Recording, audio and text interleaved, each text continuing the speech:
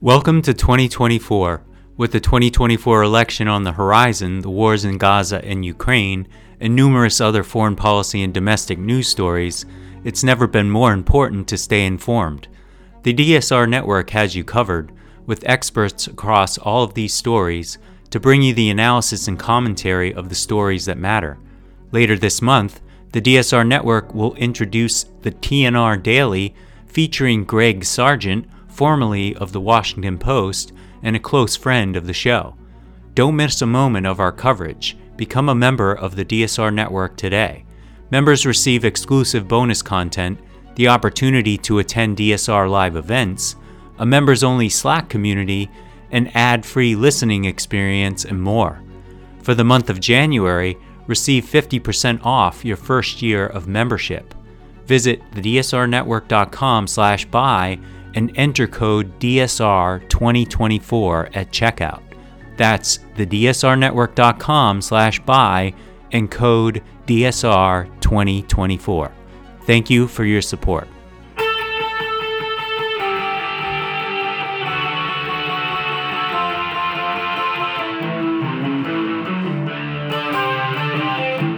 This is the Daily Blast from the New Republic, produced and presented by the DSR Network. I'm your host, Greg Sargent. Hello, everybody. We're starting the first episode of this podcast off with some news for you. A group of former Republican governors have signed on to a brief arguing to the Supreme Court that Trump should be disqualified from running for president under the 14th Amendment. Those GOP governors include Christine Todd Whitman of New Jersey, Bill Weld of Massachusetts, and Mark Roscoe of Montana. This shows that some former Republican officials, members of Trump's own party, are siding with the Colorado Supreme Court's recent ruling against Trump. These Republicans are arguing to the U.S. Supreme Court, which is hearing this case, that Trump is disqualified from appearing on the state's ballot because he engaged in insurrection under the meaning of the 14th Amendment. Our guest today is one of those Republican governors, Mark Roscoe. He wasn't just governor of Montana. He also served as the chair of the Republican National Committee from 2001 to 2003, meaning he has insights into the Republican Party at the very highest levels of power. Welcome, Mark. Thank you very much, Greg. It's nice to be here. Can you tell us how you and these other GOP governors came together to do this and why you're doing it? Well, it's kind of serendipity in some ways. Obviously, when you work with people for a long period of time, and I worked with Bill Weld and Christine Todd Whitman for as long as they were in office, almost, and as long as I was in office, until they moved on to other things like the Environmental Protection Agency. So you get to know each other exceptionally well. And this particular issue has been a matter of extraordinary and grave concern to me for a long period of time. And I have had questions about the capacity and the character of Mr. Trump for every moment that he has been involved since 2016. And as a consequence of talking and sharing thoughts here and there, and also talking with those who have been primarily responsible for bringing the litigation, I came to the conclusion that I wanted to do as much as I could to possibly support the effort to address the 14th Amendment, Section 3, and the constitutional parameters that require that Mr. Trump be suspended, be disqualified from being able to be a candidate. Well, your brief is particularly interesting to me because it focuses on the importance of the oath of office. What exactly did you argue about that, and why did you choose that angle? Well, the oath of office is, if you've reviewed the brief, or you know already, is one of the matters of first consideration by the framers of the Constitution. It was critically important. Oaths were very, very prominent, and they have remained prominent throughout the course of our 235-year history as a democracy. Because in essence, in very simple terms, they establish publicly and otherwise the terms and parameters of the contract between an office holder and the people that office holder wants to serve. So at the end of the day, they set the terms and the conditions. And they require, very simply, protect, defend, preserve the Constitution against enemies, foreign and domestic, against insurrection, against anything that's a violation of the Constitution. And we just feel so deeply about our sworn obligation and how critically important it is to the continuation and survival of the country that we wanted to set about to address it in a brief to the United States Supreme Court. At the most fundamental level, the 14th Amendment argument is that Trump's insurrection amounted to such an extraordinary violation of the oath of office that he cannot be entrusted to take the oath and abide by it again, right? I mean, let's try to really boil this down. Insurrectionists who refuse to accept election outcomes in violation of their oath of office are disqualified from seeking such awesome power in U.S. elections henceforth. Is that the way to think about this? I think that, in a broad stroke, is the way to think about it. But there are a number of different interests and entities and desires that were manifested. And different weapons of attack upon the provisions that required the transition of power. One of them is, of course, assembling all of these people, inciting them to riot, countenancing what was going on for 3 hours after you knew precisely, as the chief commander-in-chief and the chief executive of this country, letting it go on when you had a duty to protect and keep people safe and secure. So there are so many different instances of where the Constitution was violated by a person who had extraordinarily broad requirements of responsibility to provide and protect the people of this country. Yeah, I mean, it's hard to imagine a more serious violation of the oath of office than that, although one could if one tried. I would totally agree. It's everything that ultimately happened is the result of the inspiration in the beginning, the planning, the conspiracy, and not only in Washington, D.C., but it occurred around the country. And there was a concert of action by all of these various people that came together. I mean, they didn't show up there by accident.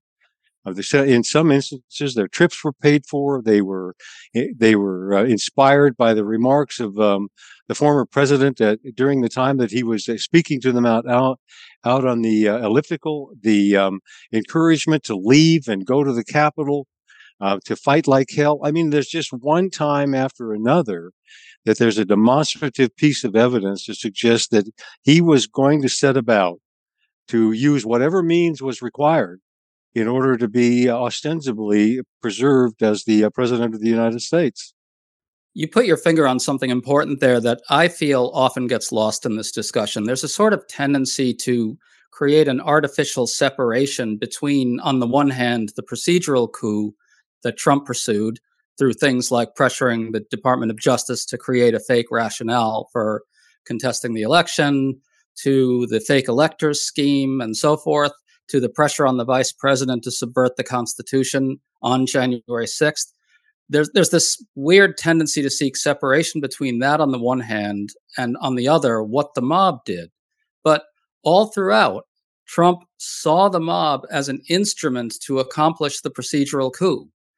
And to me, that's really the essence of this at the most basic level. He incited the mob and summoned it to DC for the purpose of carrying out the procedural coup if it failed.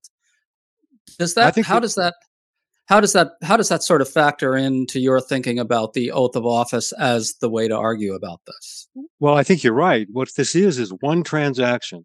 Look, when he found out that he had not received sufficient electoral support to be the ultimate victor in this campaign, they set out in a way that was broad stroked and was focused upon conspiratorial actions that would somehow be able to attack those who had counted votes, even though to this very moment there's not a scintilla of evidence to support that particular notion.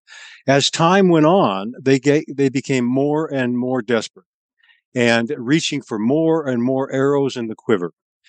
And as a consequence of that desperation and effort to, at any price, end up in a position where they could secure the opportunity for power not to be transferred, for it to be retained by the former president, they were going to secure and latch onto. So it's almost unimaginable that this kind of desperation and this kind of desire to be able to continue on being the president of the United States could reach these epic proportions.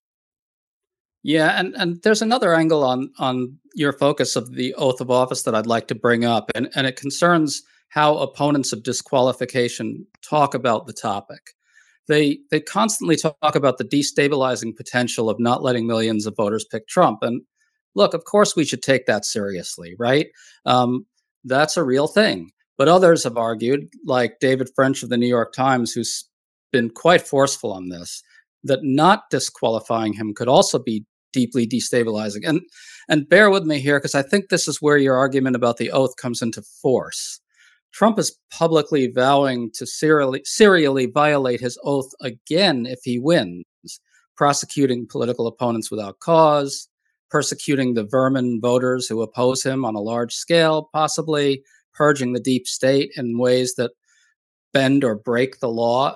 Shouldn't this threat to violate his oath again in office also be part of the discussion over which outcome would be the more destabilizing one?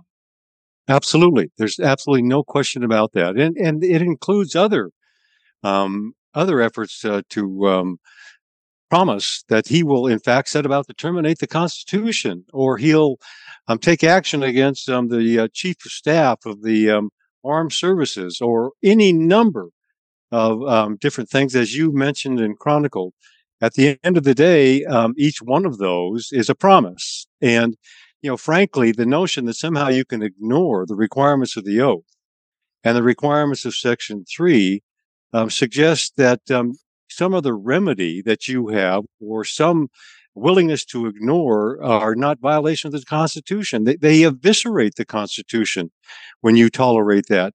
What you have to do in this situation, in my judgment, is the first right thing. And as the consequence of that, address the question of disqualification. And if the evidence is there, and 2 tribunals have found that it is, 3 actually, including the district court in Colorado, then you end up in a situation where it is inescapable that, in fact, you have to draw a conclusion that Donald Trump is ineligible. He's disqualified from being a candidate for president again. And the reason is very simple, because on the one hand, you have the evidence of what he did. On the other hand, you have his promises of what he intends to do. And as a consequence of that, how in the name of God could it be anything other than lunacy for us to tolerate and say, well, let's just let that happen, let that go for now, because it's going to cause some difficulty, some angst, and some trouble.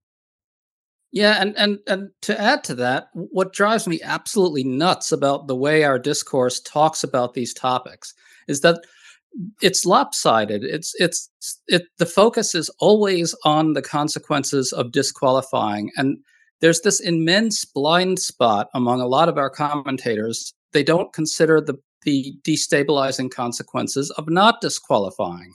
And he is, like you said, and like I said, threatening to violate his oath serially again. And so that gets back to this fundamental argument that someone who violates his oath of office so seriously can't be trusted to take that oath again. Well, I think we literally abrogate the Constitution. We see its end in sight. And with the ending of the social contract between the people and their country, namely the Constitution, we don't have a democracy anymore. We have no union anymore. And what they are, in essence, are suggesting that they're willing to tolerate is lawlessness, a state of lawlessness. And with the highest recognized officer in the United States of America. And as a consequence, they don't want the trouble. They think that this is an inappropriate way to proceed, that there has to be, I've heard all of these things about, well, you have to have a trial, or you have to have a judicial determination, or Congress has to be involved. All of those things are specious. They're not even remotely close to accurate. But we've had numerous disqualifications in this country over the course of time, over these last decades. And it's a judgment made by the chief elections officer. It's the burden on the candidate to prove that, in fact, they meet the qualifications. And if they don't, then they're disqualified. And if you don't make certain that this self-executing requirement is, in fact, observed, then you're going to end up with more tumult, more turmoil, absolute chaos in the electoral system. And as a consequence, you end up losing your democracy as well. So let's talk about how the Supreme Court might respond to all of this. I think, to put it mildly, very few people listening to this are going to have a lot of confidence that the Supreme Court sides with the Colorado decision. But it seems to me there are various ways the high court, the highest court, could kind of side with Trump, but maybe dodge some of the core issues in the case, or what are the? Can you give us a brief roadmap? What are the possible? What's the possible range of plausible outcomes here? Well, first of all, I begin with the notion that this is an originalist Supreme Court. And what that boils down to is the Constitution says what it means and it means what it says. And the language in the 14th Amendment is explicit and clear. It's unmistakable. There's no way that you can misinterpret. There are some issues that surround it that have been alleged to be interferences in the process of proceeding to a just result. One of those is that there must be some engagement by Congress, which is absolutely wrong and incorrect. There's a second one that says this has to be an officer of the United States of America before it can be applicable, the 14th Amendment. Well, there can't be any more prominent officer. And in fact, there's case law that points out that, in fact, Donald Trump was an officer at the time that he betrayed the Constitution. Thirdly, you could see this in terms of whether or not there's adequate due process. In other words, was there the opportunity to call witnesses? Did they get a chance to cross-examine other witnesses? Did they have the chance to present evidence? All of those things. The record, again, is full of information that and evidence that, in fact, due process was accorded. So you could get distracted by some of those arguments. But I honestly believe, and I have confidence in the court, that at the end of the day, they mean what they say when they talk about interpreting the Constitution in the way that the framers intended it to be interpreted. And so I'm not near the skeptic of the court that, or of judges or the judicial branch that other people are.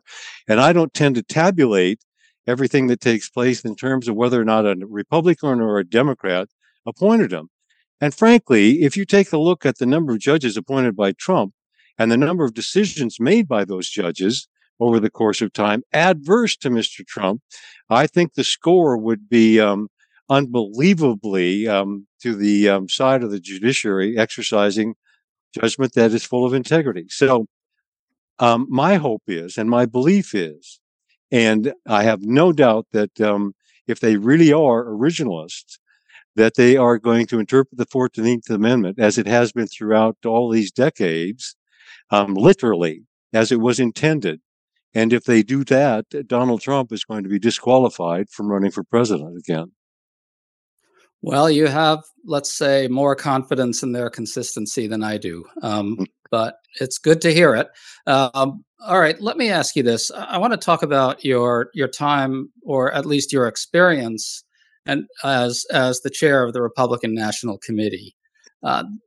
You've probably seen that there are signs that the GOP donor class is warming to Trump, kind of making their peace with him, right? You've traveled a lot among these types of donor elites. What's your sense of the hard nuts and bolts calculation they are making? And feel free to really be candid on this. I think they're looking for leadership, and that they are capable of being persuaded in ways that are much more noble and constructive than what we've seen over this last decade. There has been no leadership. I think that most of the people who are involved in party politics on both sides of the aisle, but especially the Republicans in the last decade, are somehow held together. The adhesive that holds them together is fear of losing. And I suspect that that's probably fear of losing the office they hold. I'd have to tell you that even though I was in the system in politics for a long, long time, it is remarkably different. It is astonishingly different since about 2006 than it was during my time involved in the busy life of political activity in this country. The willingness to compromise, the lack of ability to stand up, the absence of courage, the inability to, from a bipartisan perspective, find solutions for the people that you live with, the lack of focus upon the public good, which is really what the Constitution commands each one of us as an office holder to do. They simply have lost their way, and that's why it's just disappointing. It's disheartening. I'm mystified how they can continue to adhere to a candidate who has so little character and so little capacity and so little intellectual curiosity and so little commitment to the people that he claims to want to serve, and still without standing up and bringing objections. So it's a matter of grave disappointment. Where will the people that fund campaigns go? Which is another whole question about reforming that system. We don't have time for that. I think with proper leadership, and if you have people of character and of values and reflecting, the values of the Constitution, that these people can be expected. I mean, create the expectation that you observe the rules as they ought to be as a leader. We're not doing that in this country. Well, it's certainly striking how lonely people like Liz Cheney were. Let me offer a very cynical interpretation of what some of these Republican elites are doing and see what you think of it, if it's okay. So Trump, one of his only accomplishments, if that's the right word for it, was to sign an enormous tax cut for the wealthy and corporations. And so there's one take on all this, which goes like this. These donor elites, they basically would rather, I don't doubt that they would rather have someone like Nikki Haley, right? And I don't doubt that they're genuinely troubled by Trump in some important way. But it seems pretty clear to me that they say to themselves, all right, well, look, Trump is going to win the nomination, and he will kind of keep going with the types of pro-plutocratic policies that we want. And he made a huge mess last time, but he didn't really destroy the country, right? He couldn't get that far. He was reined in. They tell themselves, all right, it's worth it. It's better than Biden, better than Biden's climate agenda, right? Is that a fair way to think about it? That's the calculation they're making? I think that is, yeah. I don't know the thinking of each individual, but I am, as I mentioned, mystified by the fact that when I talk to people, typically that have been involved in politics, who are presently involved in politics, and even though I've been essentially disenfranchised from being a Republican in Montana, I still have a lot of people who are candidates who serve presently, who want to talk to me and want to think about and complain about the state of political affairs in the country. I talk to funders, people who are involved in companies and who typically are inclined to make contributions. And they too have the same concerns, and they voice them, and they're discontented with what it is that we have. But Greg, at the end of the day, I have a very hard time finding any allies. And it's just as with this project, with Christie and Bill Weld and I, we thought we would subscribe a lot of people to this particular notion, and frankly, they're disinclined for a variety of different reasons. And I'm convinced that first of all, they do not want to be disenfranchised by the party. They do not want to in any way affect what it is that happens to them in the future. And they don't want any unnecessary baggage. They think somebody else is going to take care of this rather than them. And I think those are the moving forces here and everybody in business afraid to make a mistake by making a contribution to somebody that's not approved. Not that they want to make a contribution in the first place. Typically they don't. But at the end of the day, yeah, this is fear and intimidation. And it's a distortion of what it is that your responsibilities as a citizen are. And especially those who are leaders in communities. It's not just people in politics who are not standing up and being counted. It's people that we live with and love and care about. And as a consequence, if we don't all get engaged in this in a meaningful way, we're going to lose our way. Well, I do think fear and intimidation is certainly a big part of it. I think, if I'm not mistaken, Trump openly and explicitly threatened uh, retribution against those who side with Nikki Haley, didn't he?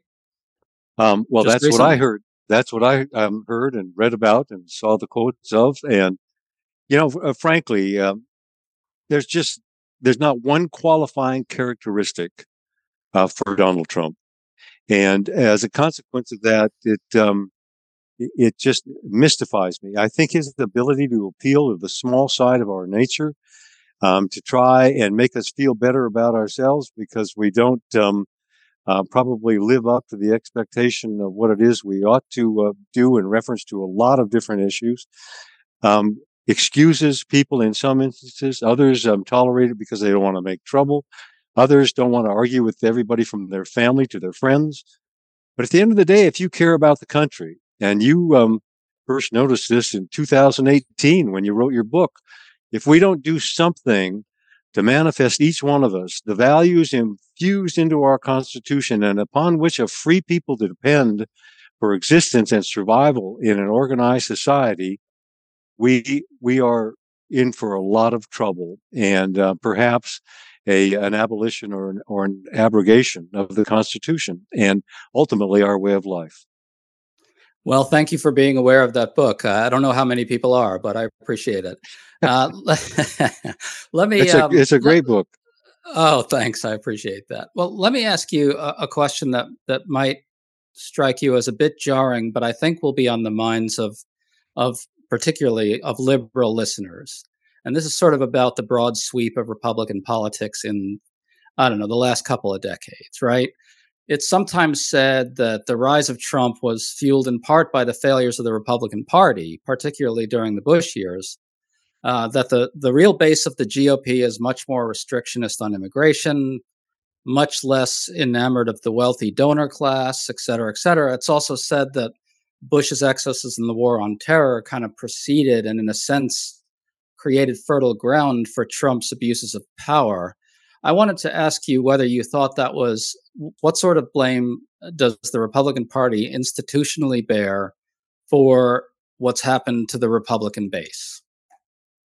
Well, the hindsight is always 2020, as we both know, and I do in fact think there were some mistakes made over the course of time, and I would offer them up just constructively. But I can see that there is some concern about people not wanting to leave the shores of this country and get engaged in democracy actions around the rest of the planet. I understand that that may appear to be a safe strategy. My view is contrary, that when we ought to be pursuing democracy every place we can. Are there instances where we have gone too far? Absolutely. And that we risked our own well-being financially and otherwise as a result of going too far? Or have we been unavailable in some instances? There's no secret formula. I mean, there's one formula to deal with the Ukraine, another formula that deals with all the misery and inhumanity in Gaza. There's a third set of imperatives in the Middle East. It's hard to know at that moment in time precisely what was going on. But I think the attitude and the movement right of the Republican Party, and there are a lot of moving forces, one of which is Christian nationalism that has become very, very prominent, and that is scary in its own right because it's virtually intolerant in many different respects, and the ability for us to approve or at least not object to what happened in the 90s with the arrival of the Republicans for the first time in the House in 40 years, and the change in attitude, the change in currency, the change in civility that took place. All of these things are cumulative. Should we have seen them? I wish we would have seen all of them and addressed them at the time. But we're human beings. We make mistakes. But were there mistakes made by the Republicans over the course of the last 2 decades, 3 decades? Unquestionably, yes. Well, you've certainly raised a whole bunch of other questions that maybe we can pick up if and when you come back on the show. Let me ask you one final question. You were a longtime ally of George W. Bush. Do you expect him to say something about the current election? I don't mean that he would endorse Biden the way you have, correct? But do you expect him to signal in some sense uh, dismay and dissatisfaction and fear of a second Trump term? This is something that I think a lot of insiders do expect at some point. I'd wonder if you think that's going to happen. I don't know. See, now this is one of those moments that you and I have been trying to describe where you know that there's something more to be said than I don't know. And what I would say is I would hope he would. I would offer a little prayer that he would. I would encourage him that he would. I would encourage Barack Obama to do the same for exactly the same reasons. They know the difference in how things ought to be and how they are. And so do the leaders of Congress. I've known a lot of those people for a long time. Mitch McConnell, John Thune, all of the Rob Portmans of the world, people on the other side of the aisle, they know in their heart what's right here. And they're not standing up to defend it. And as a consequence of that, the country is suffering. And they set the example. So instead of filing briefs, you ought to find the right way to go and decide to go. Well, thank you so much, sir. I should tell listeners that your brief will be filed to the Supreme Court on Tuesday, and it will be from 3 Republican governors, Mark Roscoe, who we've been interviewing here, Christine Todd Whitman, and Bill Weld. Mark, thanks so much for coming on. It's been a privilege. Thanks, Greg. You've been listening to The Daily Blast with me, your host, Greg Sargent. The Daily Blast is a New Republic podcast and is produced by Riley Fessler and the DSR Network.